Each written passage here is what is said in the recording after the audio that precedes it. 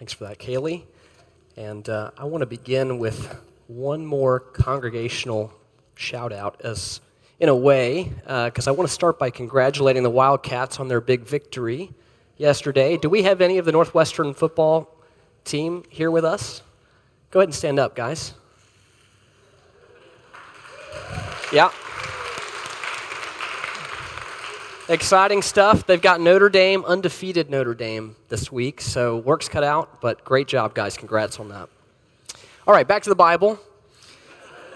We're finding that the book of Jonah, far more than a mere historical account of a recalcitrant prophet of yesteryear, is a book that stings, because it's a book that exposes every single one of our hearts. That's because at the end of the day, we are Jonah. The only question is whether we're willing to admit that or not. Indeed, the first week we saw in chapter 1 how our hearts were laid bare in the heart of Jonah. For as Jonah's heart was exposed by God's call to go to Nineveh and was contrasted with the responsive pagan sailors who were willing to heed and honor God as he deserved, so our hearts were revealed as well, as people who continually flee from the Lord in various ways. And last week we saw in chapter 2 how our hearts were further revealed in the sign of Jonah. For even though Jonah was thankful for the lengths to which God went to save him, he still didn't grasp the depths from which he needed to be saved, right? And the truth is, neither do we. Last week, we were reminded of the lengths God was willing to go to save us in Christ, even though we are often so blind to how desperately we needed God's grace, we still need that grace, and how desperately we will need it all the way to glory, right? We don't see that in the way that we should. And now in chapter 3, as we cross the midway point of the book, we're going to find our hearts even further revealed, even further exposed in the message of Jonah. Okay, it's like we've already begun to sort of feel the burn in a way, and guess what? The temperature is about to get turned up another notch. Okay, the warm-up is over.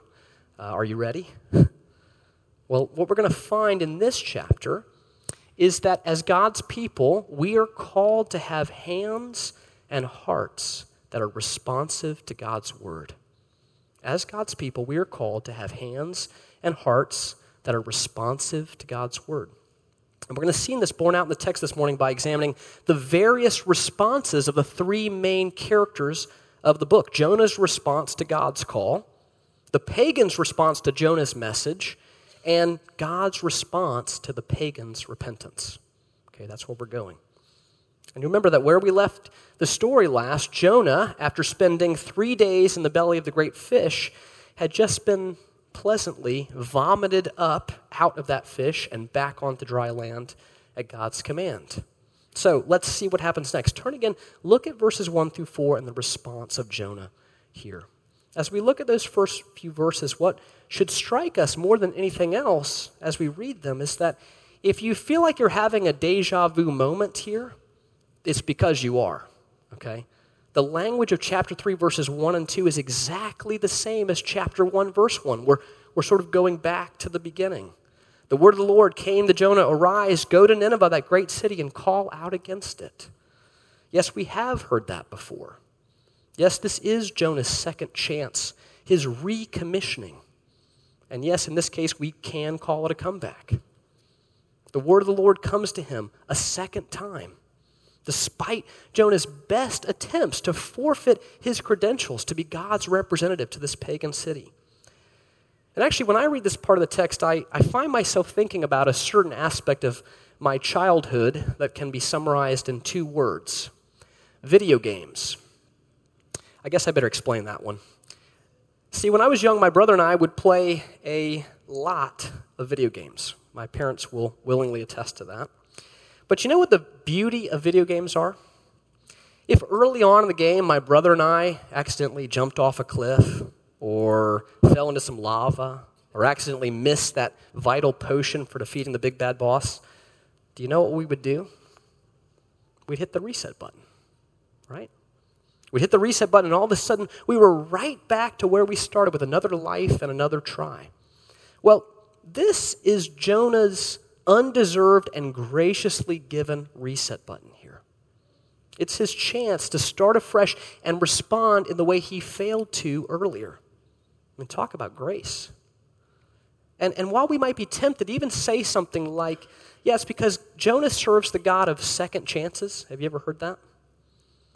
I want to remind us the lesson we've already learned in chapter 2. The truth is, Jonah, along with all of us, don't need just a second chance. We need a million chances. We need an infinite reset button. Even though that's the case, God is still so merciful to pursue us, save us, and recommission us in the Christian life, even though we fail again and again and again. And somebody, I think, really needs to hear that this morning. I don't know who you are, but somebody in this room needs to be reminded that because of the powerful work of Christ, who loved us and was faithful for us, when we fail to respond to the word as we should, we are always given that next opportunity, that fresh start. Always. Now, someone might say to this, that's promoting cheap grace. The idea that we can just sin and sin and sin and then just flippantly turn to God and hand him a get-out-of-jail-free card, right? But that's not at all what we're talking about here. What we're talking about is recognizing how deep the grace which God has shown us in Christ really goes. How high a price he paid, so no matter how many times we've failed, he always takes us back into his loving arms. The Father receiving and then recommissioning the returning prodigal son or daughter again and again and again. Of course, the proper response to this costly grace is growth in godliness. Not continuing unconcerned and unrepentant in our sin, right? That doesn't make sense. Well, here, this prodigal, Jonah, is recommissioned now by God's grace. And this time, he obeys, which for Jonah, given his track record, is a pretty big deal, right? Now, granted, this is in part because Jonah has now realized that fleeing from the Lord and his calling is an utter impossibility, right? And leaves you in a fish belly timeout for 3 days to think about what you've done. Sorry, that's my parenting experience coming through there. But I mean, that said, we want to celebrate the small victories here, right? And the small victory on display here is that this time Jonah responded to the Lord's call to go to Nineveh, a city that's described in verse 3 in the ESV as an exceedingly great city, 3 days' journey in breadth. Now let's take a look at that a bit more. We're going to learn in chapter 4 that there were around 120,000 inhabitants in Nineveh at that time, a figure that's only about 1/25 the population of Chicagoland. Okay, so not exactly a metropolis by our contemporary standards, right? But we have to remember that in the ancient world, such a figure would have been considered stunningly large, massive. And what do we make of that odd description of the city, that it was 3 days' journey in breadth? Well, remember how we said last week that the message of Jonah is largely in the details? I would argue that this is a detail that actually matters for understanding more about Jonah's heart amidst his outward obedience, right? So I'm asking you to stick with me for a second while we look at something that bears more significance than one might assume at first sight. Okay, I promise there's a payoff. So first of all, we know from archaeology that the text couldn't be saying it took Jonah 3 days to walk straight through the city. Okay, it just wasn't that big. So that's not what's going on. One thing it could mean is that the city was so big it took someone, in this case Jonah, 3 days to sort of walk through it, winding up and down the streets, seeing all the sights, so to speak. It would be like telling people that it takes 3 days to see Milwaukee, right? That is, to do everything you really want to do, okay? That's one option. Another option is to see this 3 days in the city is its surrounding area, right? We know cities have these sort of sprawling suburbs to them, so what might be in view on this is saying, it takes 3 days to go through the city and all the surrounding population. Okay, that's option 2. But I'm most convinced that what the text is likely saying here is what would have been the appropriate diplomatic protocol for the day. Okay, the expectations of a foreign representative coming to this city for an official visit from another land, which is what Jonah is doing. Now, stay with me here. I know that might sound strange to us initially, but actually, we have the same sort of diplomatic protocol today, just like they had back then, right? If the U.S. sends a diplomat to a foreign dignitary to deliver some official message on behalf of our government, the visit, the diplomatic dealings have to conform to a certain protocol for it to go well, right? Especially if there's a desire for the foreign country to respond positively to the message, right? Things need to be done sensitively. And this is why I prefer the third interpretive option here, for it brings out that what's actually happening here is that Jonah is thumbing his nose at the protocol of what was expected when an official representative would come and visit a city like Nineveh. A protocol that actually centered on ancient expectations of hospitality. See, a city that required a 3-day visit would mean something like this. The first day of the visit was for arrival, getting settled, initial greetings. The second day was for the primary purpose of the visit, the business meeting, as it were, where the main message was shared. And then the third day was for saying proper goodbyes and having a proper send-off. Does that make sense? Now, if this is what the text is saying, it seems to me that this detail is subtly communicating some of the ways that Jonah still doesn't get it. No surprise. Ways that Jonah's heart is still not where it should be, even though he's responding outwardly to God's call, right? See, as chapter 4 will make abundantly clear, Jonah is still unwilling inwardly, even as he is conforming outwardly to what God has commanded him to do. He's still half-hearted in his effort to obey the Lord and proclaim his message to this pagan city. How is that hinted at here? Because, see, Jonah doesn't wait for the second day to deliver his message. The appropriate day, given the ancient protocol for a city like Nineveh. He doesn't go through the formalities of earning a hearing in this very foreign nation that wasn't exactly on good diplomatic terms with Israel, right? They were enemies. Instead, he bursts on the scene, and as it said in verse 4, on the first day of his arrival, he just begins belting out his message to any and all who would hear him, seeming to throw appropriate preparations and strategic considerations out the window. Now, why would he do that? Because again, chapter 4 makes clear that Jonah doesn't want Nineveh to respond to this message. He doesn't want them to repent. And so, doing things in a way that gains a better hearing doesn't make sense to him. And this is actually reinforced by the words that Jonah is proclaiming upon his entry into the city. Our text says that Jonah comes in and blurts out with the finesse of a rhinoceros, "Yet 40 days and Nineveh shall be overthrown." Right? It's pretty blunt, to the point kind of message. In fact, in Hebrew, it's only 5 short words. We don't know if Jonah elaborated at all, but based on what we have here, we might conclude that this was perhaps the most underwhelming, least persuasive sermon in the history of preaching. If I dare to say that during a sermon I realize might be in danger of the same. Now, before we go on to examine the response of the pagans to this ironic message in the shortest sermon ever delivered, we do well to pause and think about Jonah's response just a bit more here. He's got some heart issues, no doubt about that. We're going to get to those in chapter 4. But in light of the unbelievable, and as we'll see, largely undesired response that this sermon is about to receive, I think we need to see here a clear call for us to respond with obedience when God calls us by his word to do something. Doesn't he know best? I think a very simple yet profound question helps us get at what we really need to consider in light of this text. Are you ready? I think the question is, so what's your Nineveh? Right? What's your Nineveh? What is God calling you to do? Where is God calling you to go that seems to you right now like an absolute impossibility? Or maybe something you just downright don't want to do and are completely running from? What is it that God has told you in his word to be about that you're still fleeing from? What's the thing or the person or the place that God has laid on your heart and called you to engage that you would, well, if you were really honest, rather die than go to do.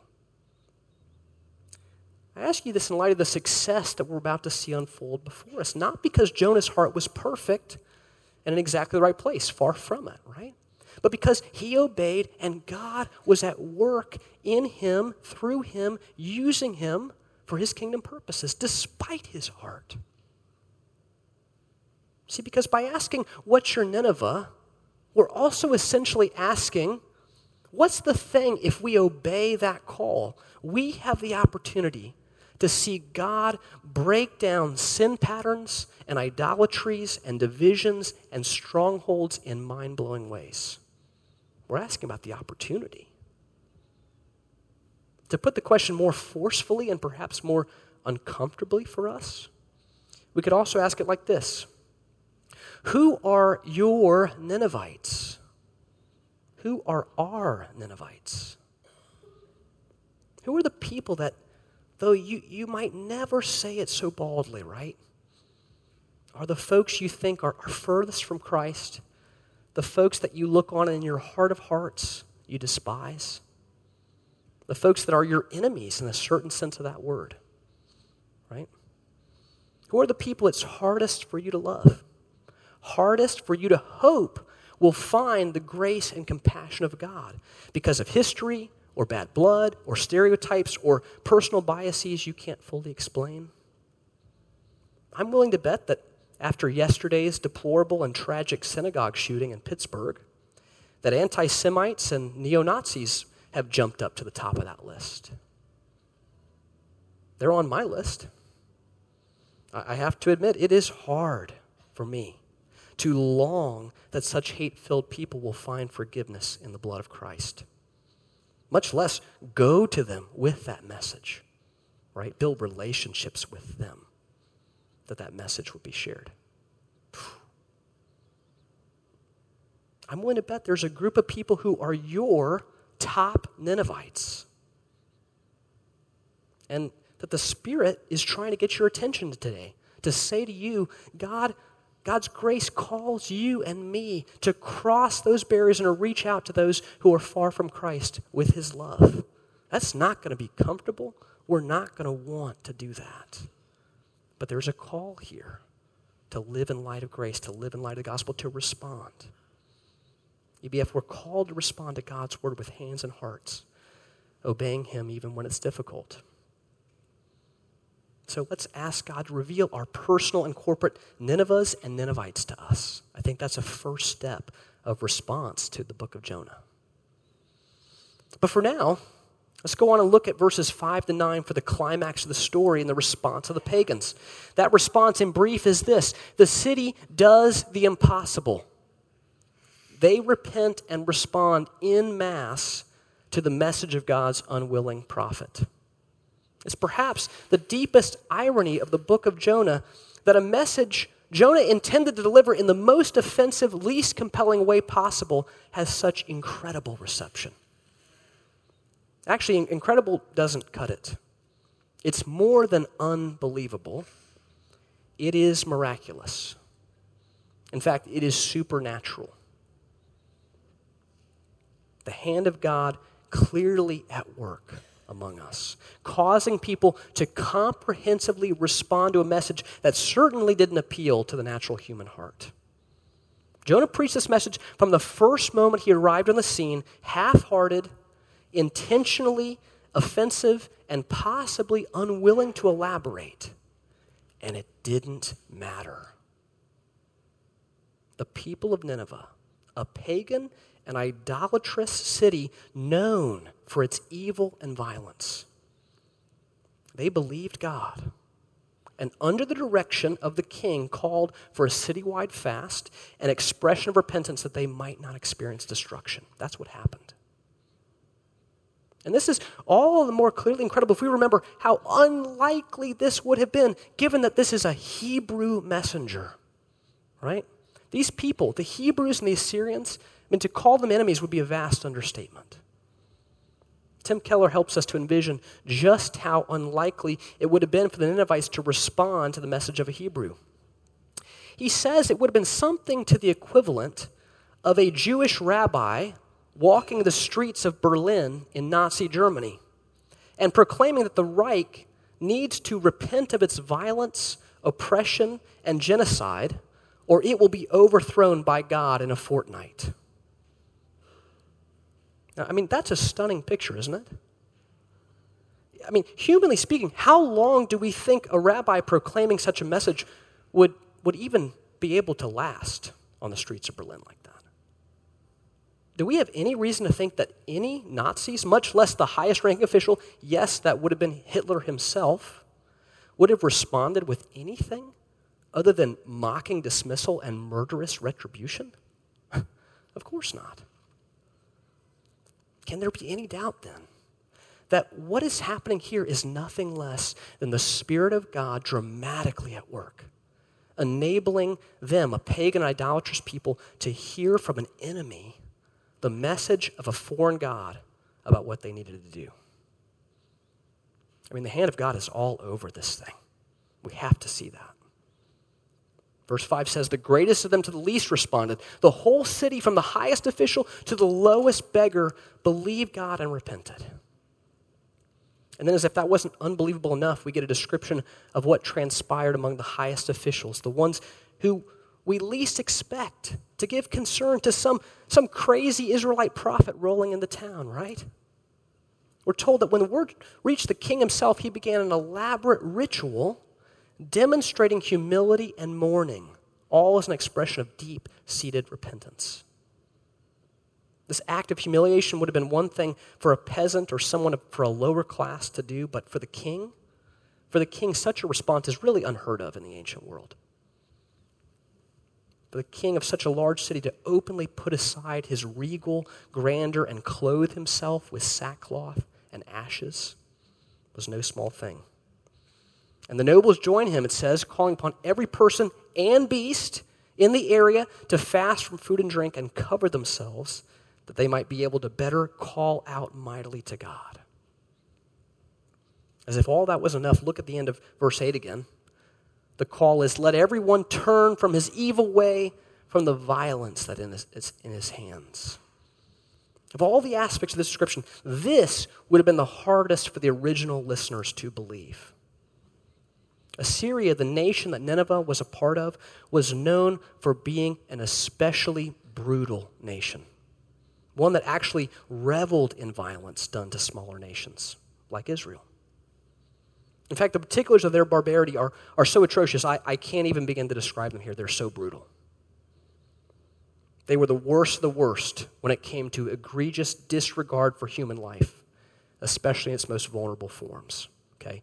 We are talking about deep, deep, deep evil here. Yet they turn from that violence in ways that would have floored those who knew anything about the kind of torturous tactics these people were known for. And in all this, as verse 9 makes clear, the Ninevites did not presume upon God and his character. Did you see that?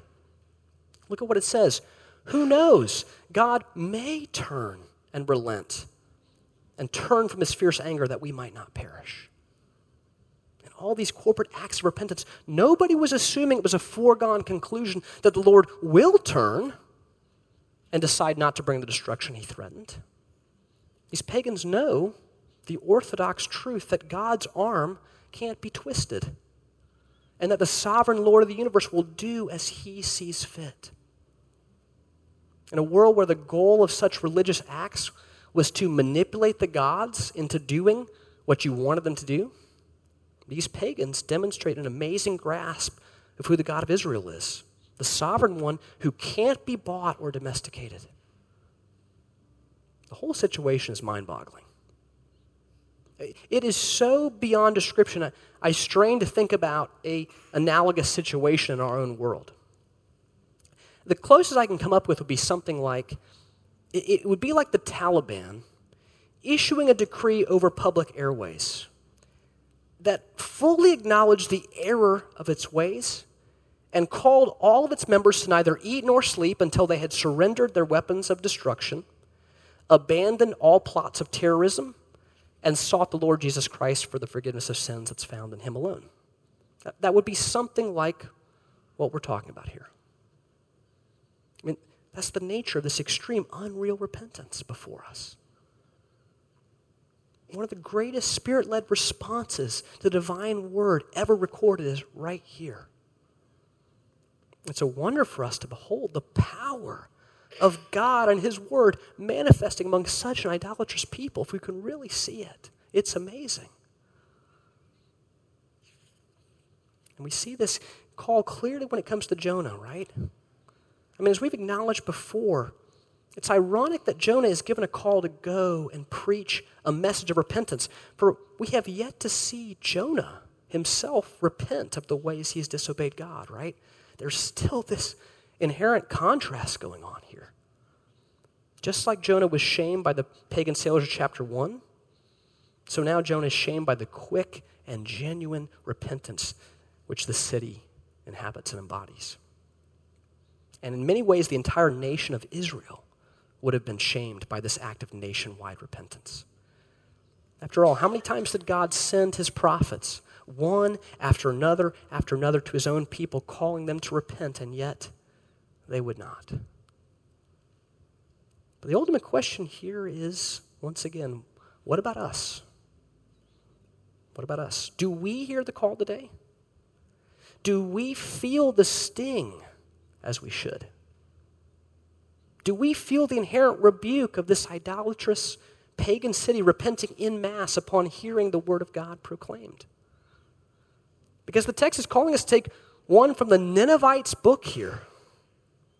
It's calling us by God's grace to become a people who are quick to own our sin and repent of it before God and others in ways that have the appropriate action to accompany it. And believe me, I'm under no illusion that this is an easy task that we're talking about. That we'll just immediately respond and repent as we should because we've been reminded to do so. But EBF, when this happens, when repentance is manifested among us, it is like an atomic bomb of grace going off. It is a powerful, infectious thing. I saw it modeled in our ethos community just last week. We had barely begun our discussion of Jonah when one group member just came right out and said there was something that they needed to repent of. And they did, right then and there, unprompted. Whoa. I got to say that, the rest of our conversation was very different after that. It was so much easier for all of us then to be honest, vulnerable about where we were struggling, what sins we needed to recognize and repent of, right? It opened the doorway for that. And this text has those implications and other implications for those who are leaders in various contexts, whether it be in this congregation or in another setting. I mean, look at the king and the nobles setting the tone of humility and repentance for the rest of the city. What a rebuke they are to those who would presume to lead God's people, or any other group for that matter, out of prideful arrogance. Leaders of others, especially of God's people, are called to be quick to respond to God's word with a soft heart and to be even quicker to repent. In fact, I agree with the sentiment that goes all the way back to Richard Baxter, a 17th century Puritan, who says that leaders are to be first and foremost the chief repenters. The chief repenters. So I'd want to ask, where are you a leader? We're all a leader in some arena. And what kind of leadership are you modeling there? Is it one where there's freedom and encouragement for people to own their mistakes and wrongdoings? Or is it one more characterized by fearful hiding from one another, keeping the mask of self-righteousness firmly in place? Again, I know this is no easy task for any leader, to be the chief repenter, to die to pride and the temptation to look perfect, and instead acknowledge that you too have much need of grace. It's a battle to repent for everyone, It's a battle that's only won by those who truly understand that they are sinners, saved by grace alone. And that's why I'm so glad this chapter ends on a verse which shows us the response of God to the Ninevites' repentance, giving us a picture of how God responds to any who repent and turn away from their sin for the first time or the millionth time. Okay, look again at verse 10. When God saw what they did, how they turned from their evil way, God relented of the disaster that he had said he would do to them, and he did not do it. What a picture of grace and the gospel we have in one verse. For as the Ninevites acknowledged, this was not a tit-for-tat exchange, right? They knew that if God relented of the disaster their sin deserved, it wouldn't be because they forced God's hand. It would ultimately be because God chose to have mercy on them. Undeserved mercy. That's what mercy is, right? You don't earn it. You don't deserve it. This message, as we'll see in the climactic chapter 4 next week, scandalized Jonah to the bone. It scandalized him because by the grace of God, the Ninevites, of all people, had indeed turned from their sin. And so God saw fit not to bring judgment upon them. Because of his grace alone, God determined to grant repentance to the Ninevites and then responded to that repentance with sovereign mercy, not bringing destruction on people who deserved it and knew they deserved it. The clear picture set forth for us here is an Old Testament image of the gospel. That God graciously responds to those who call out to him with repentance and ask for forgiveness. The good news. It should prompt us all the more to be a people whose hands and hearts are responsive to God's word when we hear it. Why? Because as we saw last week, Jonah and everything that's going on in this little book is a sign, it's a pointer to something much, much greater. In fact, now is a good time to visit the other place Jesus brings up Jonah in his ministry. It's in Luke 11, 29 through 32. It's going to be up on the screen. Now, tune in here because we're hearing from Jesus about what the payoff is of this little book. What is it that we should be seeing in this? The text says, when the crowds were increasing, he began to say, this generation is an evil generation. It seeks for a sign, but no sign will be given to it except the sign of Jonah. For as Jonah became a sign to the people of Nineveh, so will the Son of Man be to this generation. Skipping a verse, the men of Nineveh will rise up at the judgment with this generation and condemn it.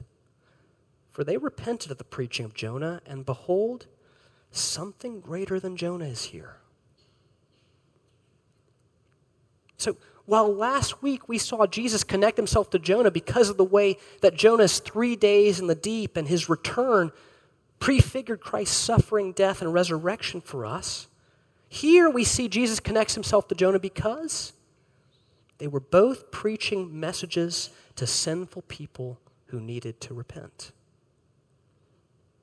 And do you see what Jesus is saying here? Are you following his logic? He's saying, look, we all recognize how unbelievable it was that the Ninevites repented at Jonah's preaching, right? That's a given. Well, guess what? Someone much, much greater than Jonah is here, proclaiming a message of grace and forgiveness and compassion and mercy that is much, much better and way more eternally significant than Jonah's message. That's what's going on in the ministry of Jesus Christ. So what is it that the greater Jonah with the greater message is calling for in terms of response? That's the key question, right? Response. In other words, how does one actually receive the grace and mercy which the Son of God came to offer the world? Or even more simply, how is it that one is saved? By doing exactly what the Ninevites did, whether for the first time or the 1,000th time. And that's repent. Repent. Repent of sin. Whether it's the murderous violence of the lawless or the self-righteous judgmentalism of the legalist. Repent. I love the way C.S. Lewis reminds us at this crucial point that this is really the heart of Christianity. He says, Christianity tells people to repent and promises them forgiveness. It therefore has nothing, as far as I know, to say to people who do not know that they have done anything to repent of and who do not feel that they need any forgiveness. Do you see what Lewis is saying there? This is vitally important. The question before us, before you, before me today, EBF, is this: do you know that you have something to repent of? Something that you need forgiveness for?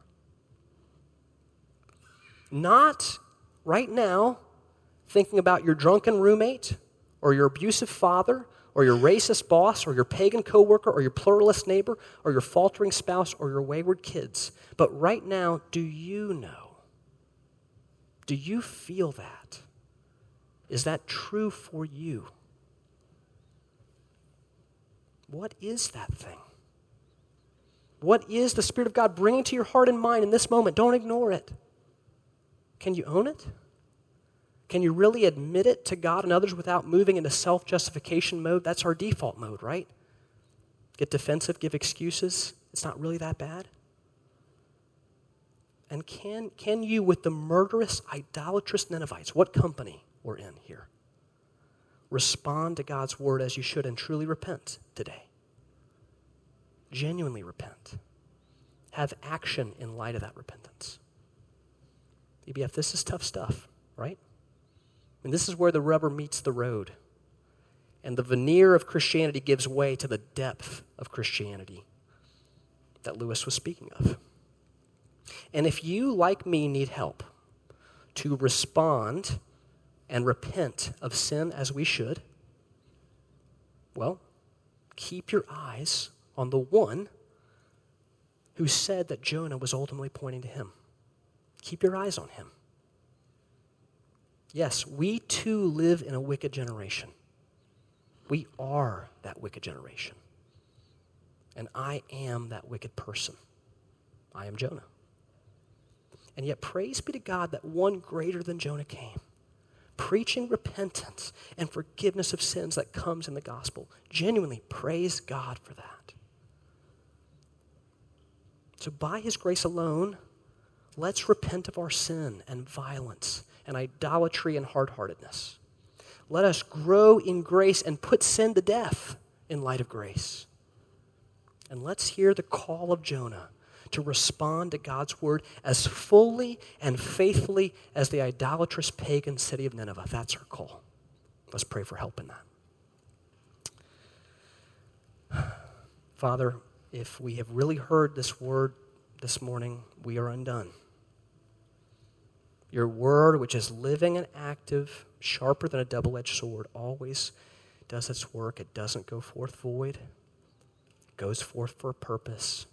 Pray that that purpose would actually manifest in our presence today, manifest in our community, manifest in our ethos communities, manifest in our personal families and lives.